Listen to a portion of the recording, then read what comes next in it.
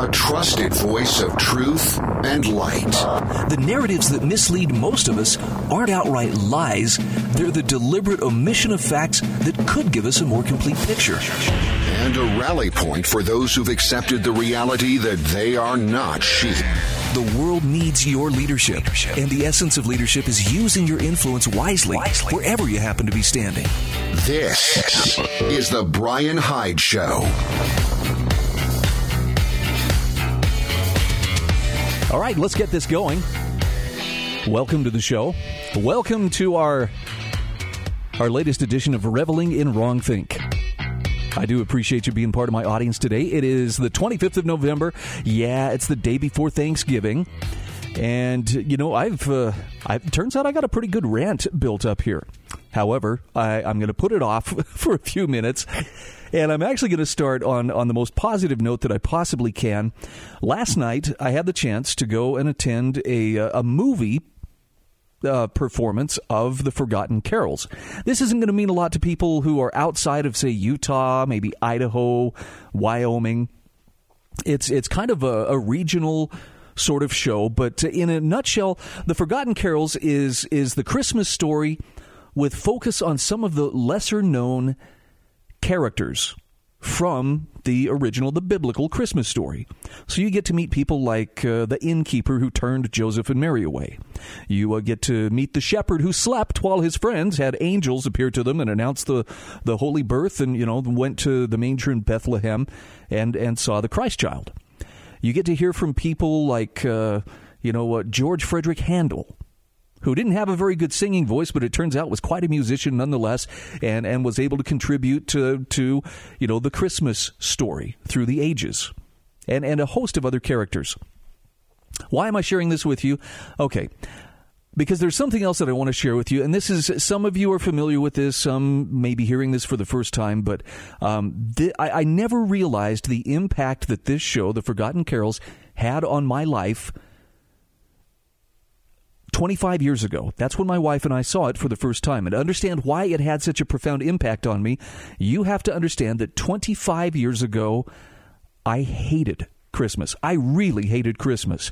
And lest you think that I was just, being antisocial, that goes back even a little bit further because, 31 years ago, my dad told me the day after Thanksgiving that he was terminal and that there was nothing more that could be done with his cancer. And so Christmas of 1989 was a hard time. That was, my sister and I still kind of jokingly refer to it as the year the Christmas tree wouldn't stand. But that's where, those were the final weeks of my dad's struggle with cancer. And that's what stood out about the holidays. While everybody else was celebrating all of the, glitter and the lights and the songs and all the trappings that make the holidays what they are, we're just kind of like mocking reminders that this is going to be a holiday different from any one you've had before. And I really struggled with that. And I didn't realize how hard until a few years later, well, actually, like the next year when Christmas rolled around, when the Christmas decorations came out and I started hearing the Christmas music, my reaction was like, oh, here we go. We all get to pretend to be happy. I mean, I was absolutely a Grinch about Christmas, and it just, I guess I was still trying to deal with the loss of my dad, and just there was a lot of emotional baggage that went along for the ride. So suffice it to say, for about the next 5 years, I had a pretty negative attitude toward Christmas. I mean, I felt like there was nothing I could do about it. I tried not to be the Debbie Downer, but still, it was, a Christmas party. I'm whoopee, yay. And then I got the opportunity. My wife got some tickets, and we went to attend a performance. This was a live performance of The Forgotten Carols. This was in Twin Falls, Idaho. And I sat down to watch that performance. I was still very much a Grinch when I sat down. But as I watched that story unfold, and it's mostly told through songs, so there are specific songs that come up. Something happened. My heart underwent a transformation because in a very non-preachy kind of way, the whole story just miraculously recalibrates your focus on Christmas away from all the commercialism, away from, gifts or how you express your love kind of stuff, to why do we celebrate? What's the real purpose? And to say that it touched me would be a huge understatement. I don't know, unless you've actually underwent an experience where you've had the kind of change of heart where it's like, man, I'm a different person. I was never the same person after that day. And in fact, the next day, I actually had a chance to interview the show's creator, Michael McLean, and I commented to him. I said, I've hated Christmas for years, but you've restored something. You gave me back Christmas. And he told me, I've heard this a lot from people, especially people who've lost someone during the holidays. And he was just very gracious about it. Anyway. So long story short, it was months, maybe even years, before I could listen to the music from that show without getting choked up. It really had a profound impact on me. And, but that was 25 years ago, so I've had some time to kind of get used to it. I still love the story. I still love the songs. But I sat down to watch the movie with my family last night. This was in a theater. All right, so we're all masked and socially distanced, according to the health protocols.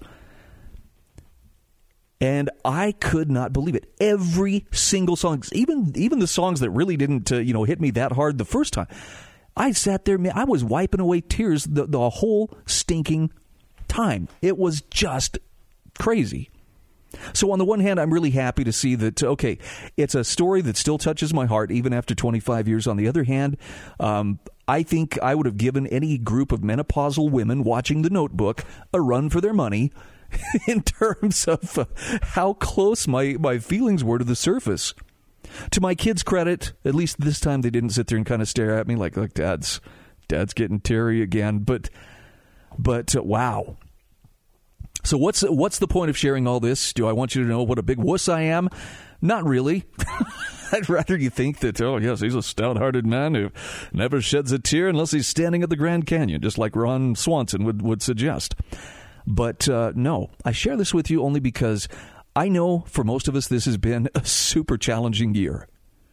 And its peace has been very rare and fleeting, I think, for most of us. I think probably if there was a predominant emotion this year, it's been, being unsettled, upset, anxious, maybe fearful. I just want to recommend that if you're looking for a way to recalibrate your antenna, to kind of get things back into proper perspective, well, for one thing, if you get the chance, maybe go see this show. It really did wonders for me. But I think in a more generic sense, focus on the real reason of the season that we're about to really launch into full bore. I'm not suggesting that if you haven't been going to church, now's the time to start. I'm just saying that if you can tap into that divine love that's always been there, but sometimes we tend to forget, that's the only real source of peace that I know of. Okay? The world's armies and navies combined, no. They're not as powerful as that divine love. And I'm not talking about something that's in a very broad sense. Oh, yes, God loves his children. Yeah, he waves his hand at you. Hi. It's for all of you. I'm talking about something that each one of us can have at a very personal level. I'm just going to leave it at that. But I'm also going to suggest that because of the season that we're coming into, and because of the difficulties of this year, and people who have suffered loss, whether they've lost loved ones or whether they have lost employment or maybe they just lost hope, a really good way to help bring about that recalibration of heart, if you will, is to simply be aware of them and to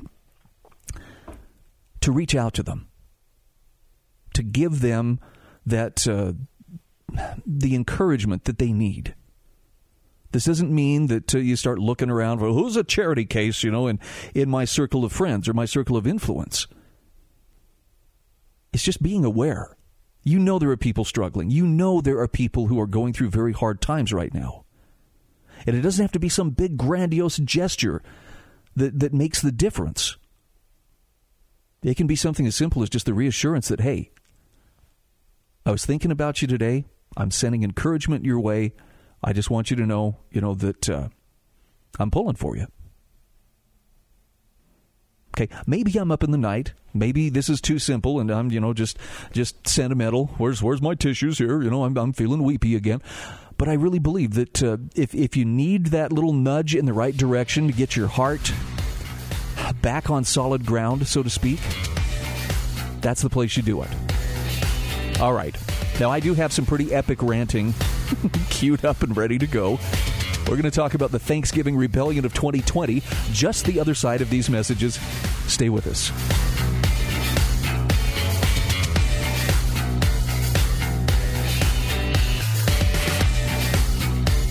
This is the Brian Hyde Show.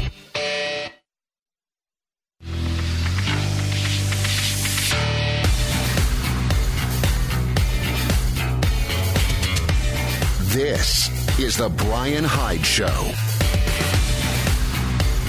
All right, welcome back to the show. By the way, lines are open. If you're feeling thankful, got something you'd like to share, you can do so. 801-331-8113. That's my number, and I'd appreciate it if you'd wear it out. So I'm watching with great interest. I joke around. My neighbor is having Thanksgiving today, and I just, I'm out pulling the trash can back in from the curb, and I asked him, so you guys got a big super spreader event planned? Ha ha ha. He laughs. I think we're pretty much on the same page here. There's so much fear and so much, now everybody, you stay within your own families and you don't travel anywhere and you don't, do anything that would spread coronavirus. Now, my understanding is that there are heavily booked flights. This is, I think, the busiest travel time of the year. A lot of people driving to and fro. A lot of families getting together. I like what Jeffrey Tucker calls it, the Thanksgiving rebellion of 2020. I think it's probably a fitting description. And it's not just the citizens, okay? It's not just problem children like me who are like, you know what? I'm not taking my cues from the governor or any of his health experts as to what I'm allowed to do and what I'm not allowed to do, for Thanksgiving.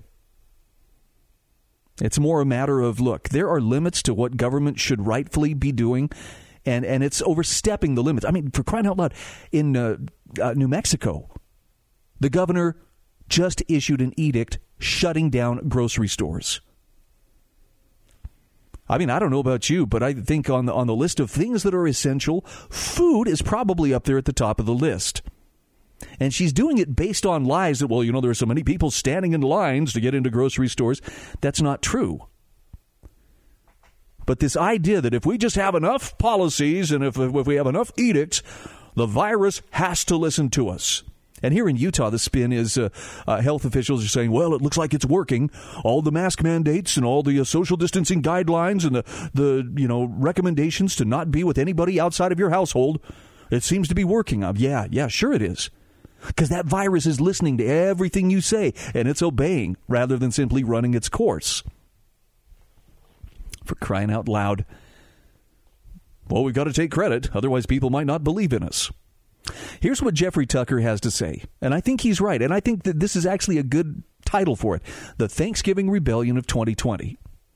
He says the Centers for Disease Control warned us not to travel or meet in multi-generational gatherings during Thanksgiving, which is to say the government tried to make Thanksgiving, probably the most iconic of all American holidays, practically disappear from the calendar this year.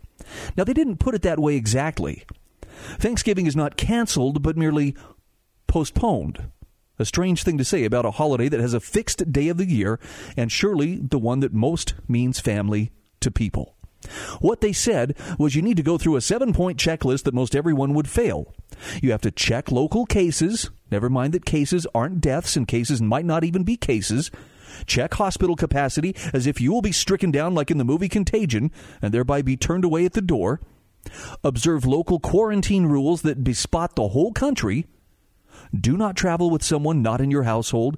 Make sure no old people will be at the gathering. Make sure never to get closer than 6 feet to another human being. And, okay, this is all ridiculous. He says it's fear porn distributed by science. And he says it's true, our airports are getting scarier by the day with all the convoluted quarantine rules. Imagine showing up back home and knowing that you are barred from even so much as visiting a convenience store. Plus, people really don't know the rules because they change by the day and hour. The governor of Washington state proclaimed gatherings have grave consequences right now. Now, he was obsequious and deferential toward mass protests in June, so BLM equals good, Thanksgiving equals bad. The governor of Vermont has pledged to interview any student coming back to school about whether they had gatherings outside their home. If so, they get thrown out for 2 weeks. Probably the track and trace machinery will go into place. Tell you what, if I had a kid going to school in Vermont, we'd be having some really intense conversations and rehearsal about what you say when someone starts trying to pin you down on what exactly happened at your home over the Thanksgiving holiday. And they might be given permission to use some bad words. I don't know. I'd have to think about that. In Texas, Jeffrey Tucker says the health department ran ads all over radio claiming that something as innocent as a small birthday party will spread coronavirus, based on a now famous case in which no one was either hospitalized or died, but all got immunities. The ads even deployed the voices of young children. We feel guilty for gathering, bemoaning that they got the dreaded disease, which in fact has an infinitesimally small to non-existent risk to children. And so on it goes. The entire country pounded with anti-Thanksgiving propaganda via every public messaging source. On an 80s-style radio station in Texas, one that Jeffrey Tucker heard while driving, the music all proclaimed the glories of parties, dancing, defying authority, standing up against evil, taking big risks, and living large. But he said the ad breaks hectored people to stay home, stay safe, and not have any fun. The contrast was striking, to say the least. He says this bureaucratic hydra of federal, state, and local governments tried to delete Thanksgiving. And this is at a time of unprecedented sadness and depression when people are most in need of family and companionship. This is absolutely cruel. And he asks, what the heck has become of us? Well, Americans being Americans, they rebelled. According to the American Automobile Association, writes Jason Riley, there could be as many as 50 million Thanksgiving travelers this year. That's only about 10% less than last year. Jeff Tucker says he saw the same at the 2 airports he visited. They were about 75% as busy as the old days, but still bustling. Rental cars were in high demand. Bottom line is Americans will not be locked down on Thanksgiving. Riley further writes, this is a form of mass civil disobedience like nothing the country has seen since the 1960s. Some of it is born of COVID fatigue, to be sure. But the endless parade of politicians flouting their own rules surely has also played a role. It began shortly after the spring lockdowns, and if anything, has become more commonplace, even farcical. Riley points out that the politicians themselves don't follow their own ridiculous rules. Like the Soviet apparatchiks of old, they believe that the theater of the dictatorial compliance is for the worker and peasants, but not for themselves. The vanguard of the proletariat has a special exemption from the rules they make for others. They live well. Everyone else, line up at the food bank. Now, Jeff Tucker says there's a reason why so many Americans are not buying it anymore. It's become rather obvious that this is less about health and science than it is about social, economic, political control, regardless of the costs. This becomes obvious once you see through the incredibly foggy blizzard of data, studies, official pronouncements, and furrow-browed scientists Skyping into news network shows. The real underlying story here is that lots of people in powerful positions believe they should be in charge of your life and know better how to make choices over health and safety than you do. And once you start seeing it this way, you stop being intimidated by their alleged authority and experience and start living your life again. After all, it is not the case that governments have special access to health wisdom that's denied to you and yours. By now, you've read the risks, you've seen the problems with the posture of certainty of the supposed experts, and observed the way they utterly fail to consider the downsides of shutting businesses, schools, sports, and the arts. Now, we're going to come back to this in a moment, but what do you think? I mean, I see the scolding. I see the dismay, from some of the Karens out there who are just so intent. Why don't people obey? Can't they see how stupid and foolish they're being? And if it was just a matter of, we're just having a big temper tantrum because we didn't get our way, that would be one thing. But it's something very different when government is acting beyond its legitimate role. And I think it's a good thing that this civil disobedience is growing. It's not the same thing as being irresponsible. You've got to assert your rights. This is the Brian Hyde Show.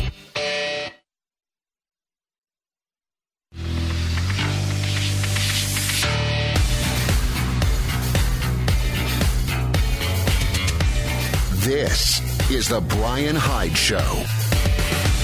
All right, once again, welcome back to the show. We are talking about the Great Thanksgiving Rebellion of 2020.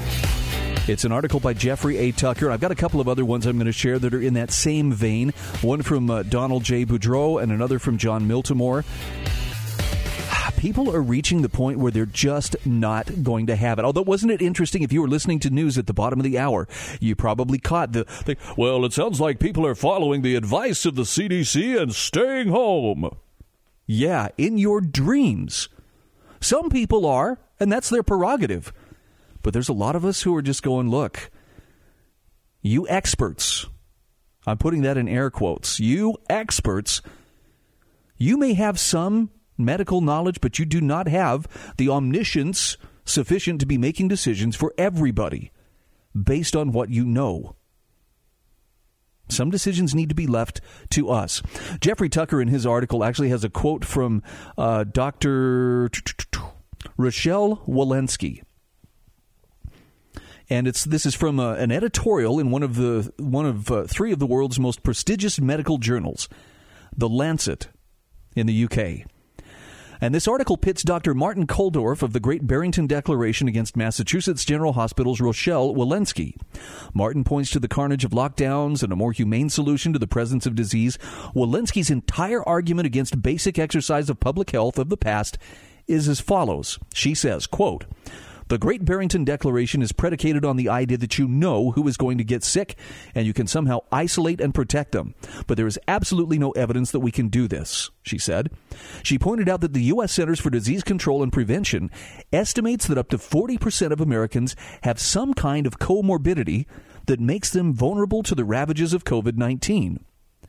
Identifying all these people is not straightforward.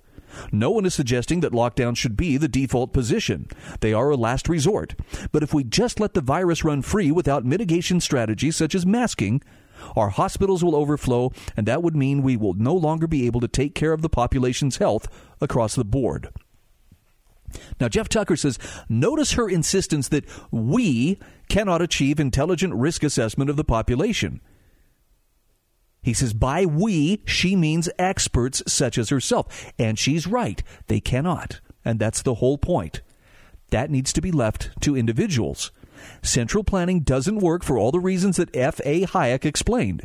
The necessary knowledge to make intelligent decisions is decentralized and not available in useful forms for elite overseers or anyone else. As for lockdowns as a last resort, he says, please, they were used as a first resort in the presence of a virus that turned out to be far less severe than the models predicted. It's barely a disease at all for large swaths of the population. The fatality demographics are overwhelmingly concentrated on a low life expectancy population in a world where people are living longer than ever. The average age of death from COVID exceeds average lifespans. Then we finally get to the invocation of the overflow problem. Hospitals cannot scale, she alleges. Why? Yeah, why? Restaurants, bars, stores, office buildings, and supply and demand for a billion other things scales just fine. It's a matter of increasing supply to match increased demand, a core economic problem and answer. Why does this not apply to medical services too? Jeff Tucker asks, do you see what's going on here? We have a medical doctor who's pronouncing on economics, and she doesn't even know it. She sums up the problem we've had this entire year. Many health officials have stepped outside their role to become central planners of the entire society and economy. They never explained why people should grant them this power. They just took it for themselves by intimidating fearful and ignorant politicians to do their bidding. He says, with all due respect for the good doctor, I would translate her statement to The Lancet as follows. You people out there are too stupid, fat, and unhealthy to be in charge of your lives. That's where I come in. And he points out the carnage is everywhere. He said, I hoped when I came to Texas to find a society that had long ago gone back to normal. What I find instead is heartbreaking. In this town, half the local businesses seem to be boarded up. One movie theater for the whole county is bankrupt and closed. Most of the independently owned shops are dead. The shopping mall is barely surviving, and the masked employees are demoralized and seeing their doom. So who survives? Well, the big box chain stores in town. Walmart seems fine, so does Home Depot. These companies are well capitalized enough to survive. And he says, I'm glad for them, but there is something unjust about all of this. The lockdowns benefited elites at the expense of everyone else. This small and wonderful town is now sad and broken, thanks to people like Dr. Walensky, who undoubtedly had the best of intentions. But he says, she lives in Boston. Right now, I'm in rural Texas. And he says, the people who surround me have had their lives shattered by her and her fellow intellectuals who bear no real consequence for being wrong. So yes, she is correct that she does not have the capacity to know who is vulnerable and who is not. No one knows that with certainty. The solution is not to lock down the whole of society until the virus magically goes away. That's not public health. That is an unprecedented imposition of top-down brutalism. And he says the battle over lockdowns and public health is the struggle of our lives, the greatest crisis in generations. But the problems and solutions are not different from the ones that have consumed intellectuals for centuries. What institutions better manage society in good times and in bad? Governments run by experts with power and resources, or free people acting with intelligence and creativity as best they can? Jeff Tucker says one might have supposed we had the answer to this question already, but human beings forget. And then the tragic lessons have to be learned all over again. Now, I follow this up with an article from John Miltimore from the Foundation for Economic Education. And I share this with you. I'm not going to give you the whole article, but I share this with you. It's not just citizens who are getting fed up. There are actually government leaders who are now refusing to enforce lockdowns as civil disobedience spreads across America. For instance, Colorado officials last week announced that several counties had moved into the red level, the second highest measurement on its COVID-19 dial, and would be forced to implement new regulations on restaurants, gyms, and other parts of the economy to combat the virus. Then something remarkable happened. Weld County, a county in the northern part of the state with a population of roughly 250,000 people, politely said no. The Board of Commissioners said in a statement, instead, county government continues to do what it has done since March, which is promote and encourage residents and business owners to take individual responsibility and make decisions to protect themselves, their families, their community, and their businesses. Now, with a test positivity rate north of 16%, Weld County's infection rate is well above the 5% threshold the World Health Organization uses as a benchmark for taking proactive measures to limit the spread of the virus. Nevertheless, county officials enumerated what they would not do.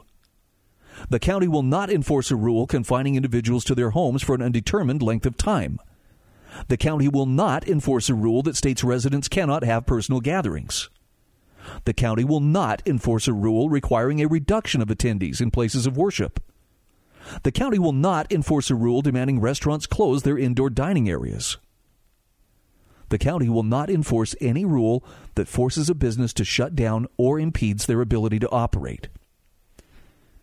Now, John Miltimore says Weld County's defiance came just days before the news broke that New York Governor Andrew Cuomo is furious because a Brooklyn synagogue reportedly held a secret wedding earlier this month with thousands of unmasked guests in attendance. Cuomo said in a briefing, if that happened, it was a blatant disregard of the law. It was illegal. It was also disrespectful to the people of New York. Reports say the synagogue, the Yetev Lev Temple in Williamsburg, has been fined $15,000.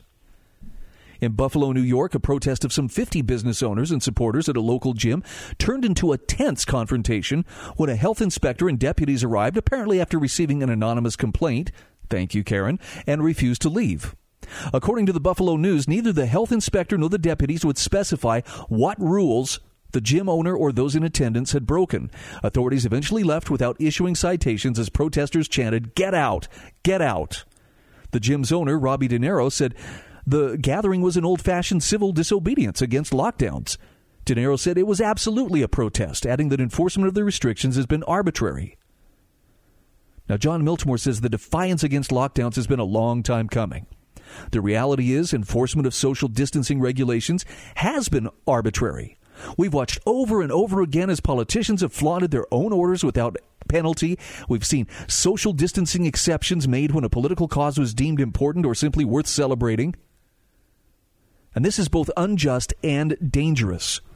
The growth in government power, the decline in individual liberty witnessed these many months is unprecedented in modern history, as many have observed. Fortunately, Americans and many others around the world, from clergy in England meeting in secret to thousands in Berlin protesting COVID restrictions as they're shot with water cannons, have simply had enough. All right. I feel better just for sharing this with you. When we come back, I'm going to open up the phones, 801-331-8113. I'd love to hear your take as well. We'll be back in just a moment.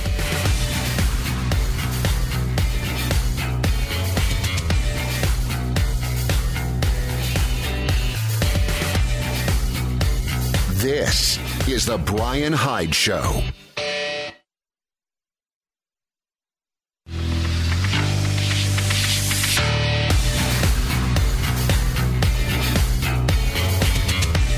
This is the Brian Hyde Show.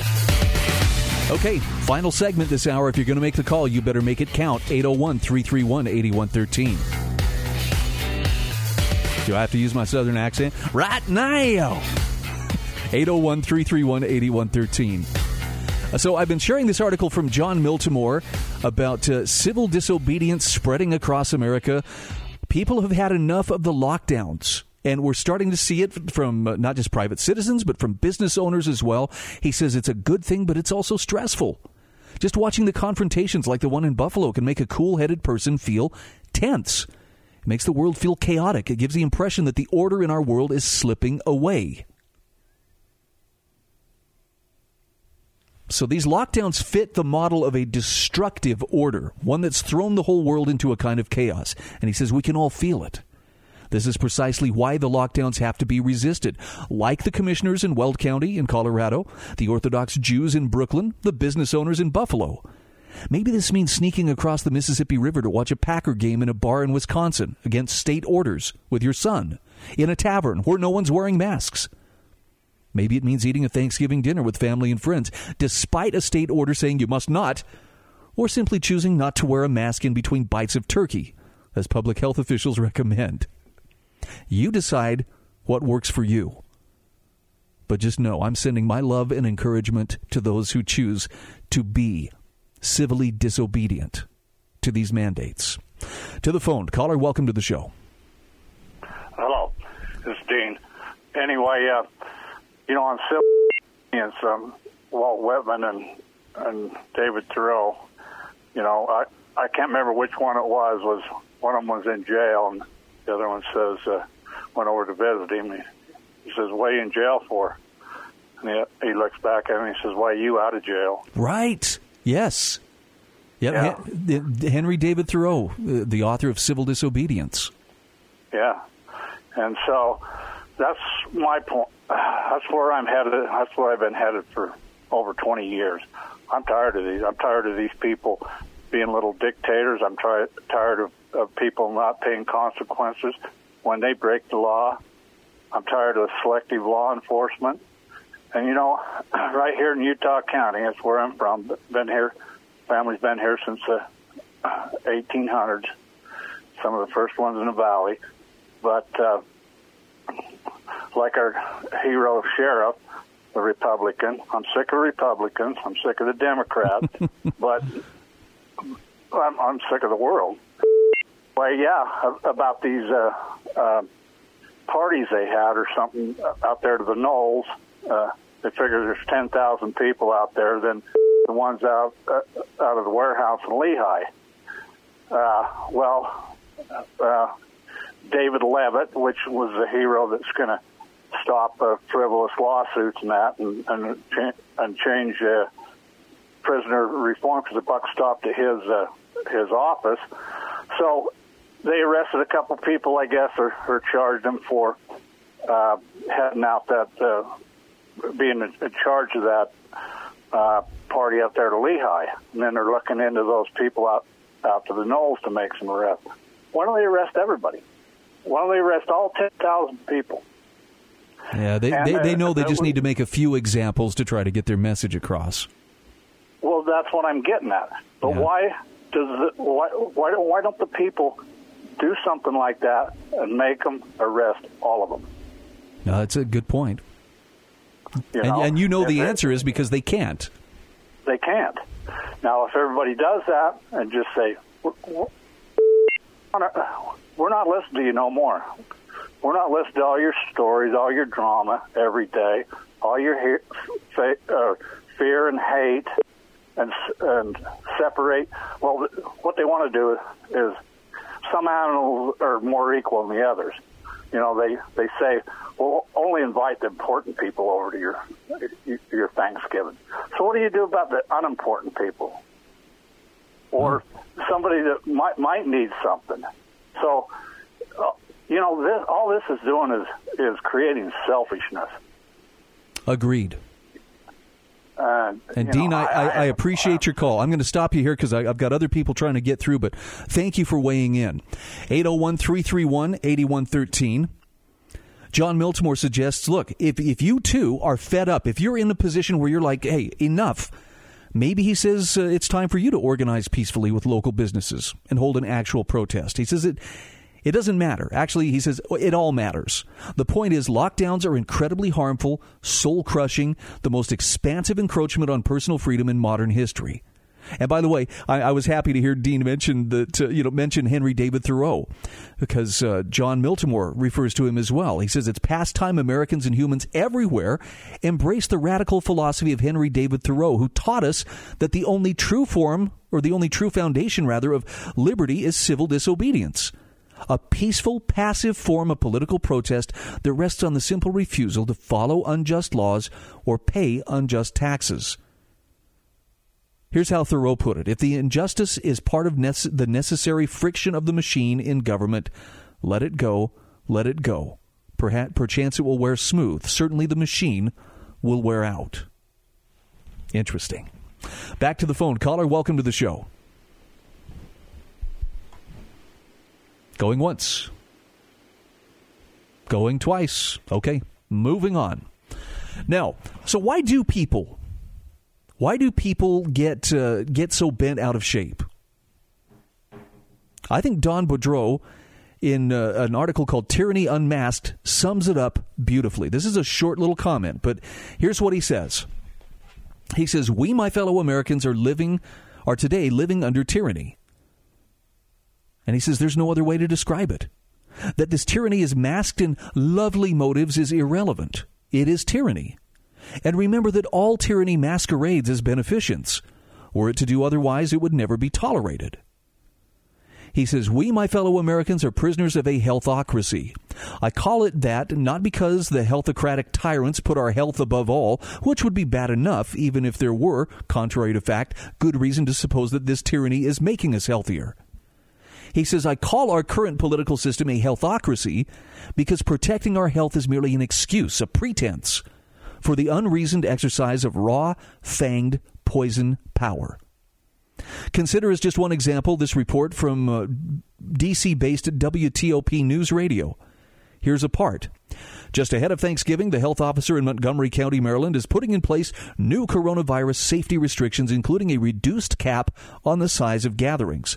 Dr. Travis Gale said in a statement that indoor gatherings of more than 10 people are prohibited, effective 5 p.m. Tuesday. Masks are required outdoors at all times and inside all public facilities. Now, Don Boudreau says the government is restricting the number of people who can gather together consensually, even in private homes. Do your nieces and nephews, when added to your brothers and sisters and immediate family members, reach a sum greater than 10? Too bad. You may not socialize together under the same roof. So saith the state. Or how about this report from the same news radio station? Maryland Governor Larry Hogan announced Monday that compliance units, led by Maryland State Police, would be sent out to businesses before and during the Thanksgiving holiday to make sure business owners are following coronavirus restrictions. Additional troopers will be focused on this enforcement, said Maryland State Police spokesman Greg Shipley. Our first goal is voluntary compliance. Get it? The state of Maryland is sending out its police officers to ensure, quote, voluntary compliance. When a uniformed cop packing a sidearm shows up at your door to ask how many people are under your commercial roof, how voluntary do you feel that request to be? He asks, why are we putting up with this despotic oppression? Forget that COVID-19 is a risk overwhelmingly only to very old and infirm people. Why, under any circumstances, do we sheepishly obey these self-important, ignorant, power-mad maniacs who are so greedy for power and publicity that they do all that must be done these days to win high political office?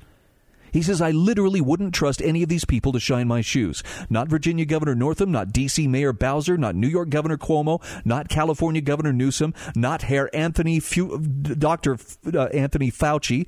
The list of these tyrannical scoundrels is as long as it is nauseating. He says, I call for resistance, serious resistance, meaningful resistance. Tell these governors, mayors, officials, the cops, all to go to hell and remain there till they're reduced to ashes. Whew. Yeah, he's not mincing words here. He says, for the few of us who want to live free, civilized lives, let us decide on our own if any, precaution to take against the coronavirus. Let us live lives unobstructed by the awful officiousness of healthocrats. He says, I think I can speak for all of us when I say, leave us alone.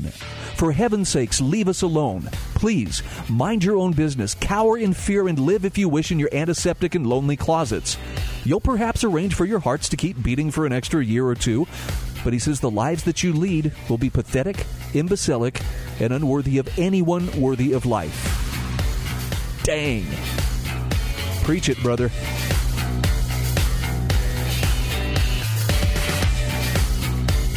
This is the Brian Hyde Show.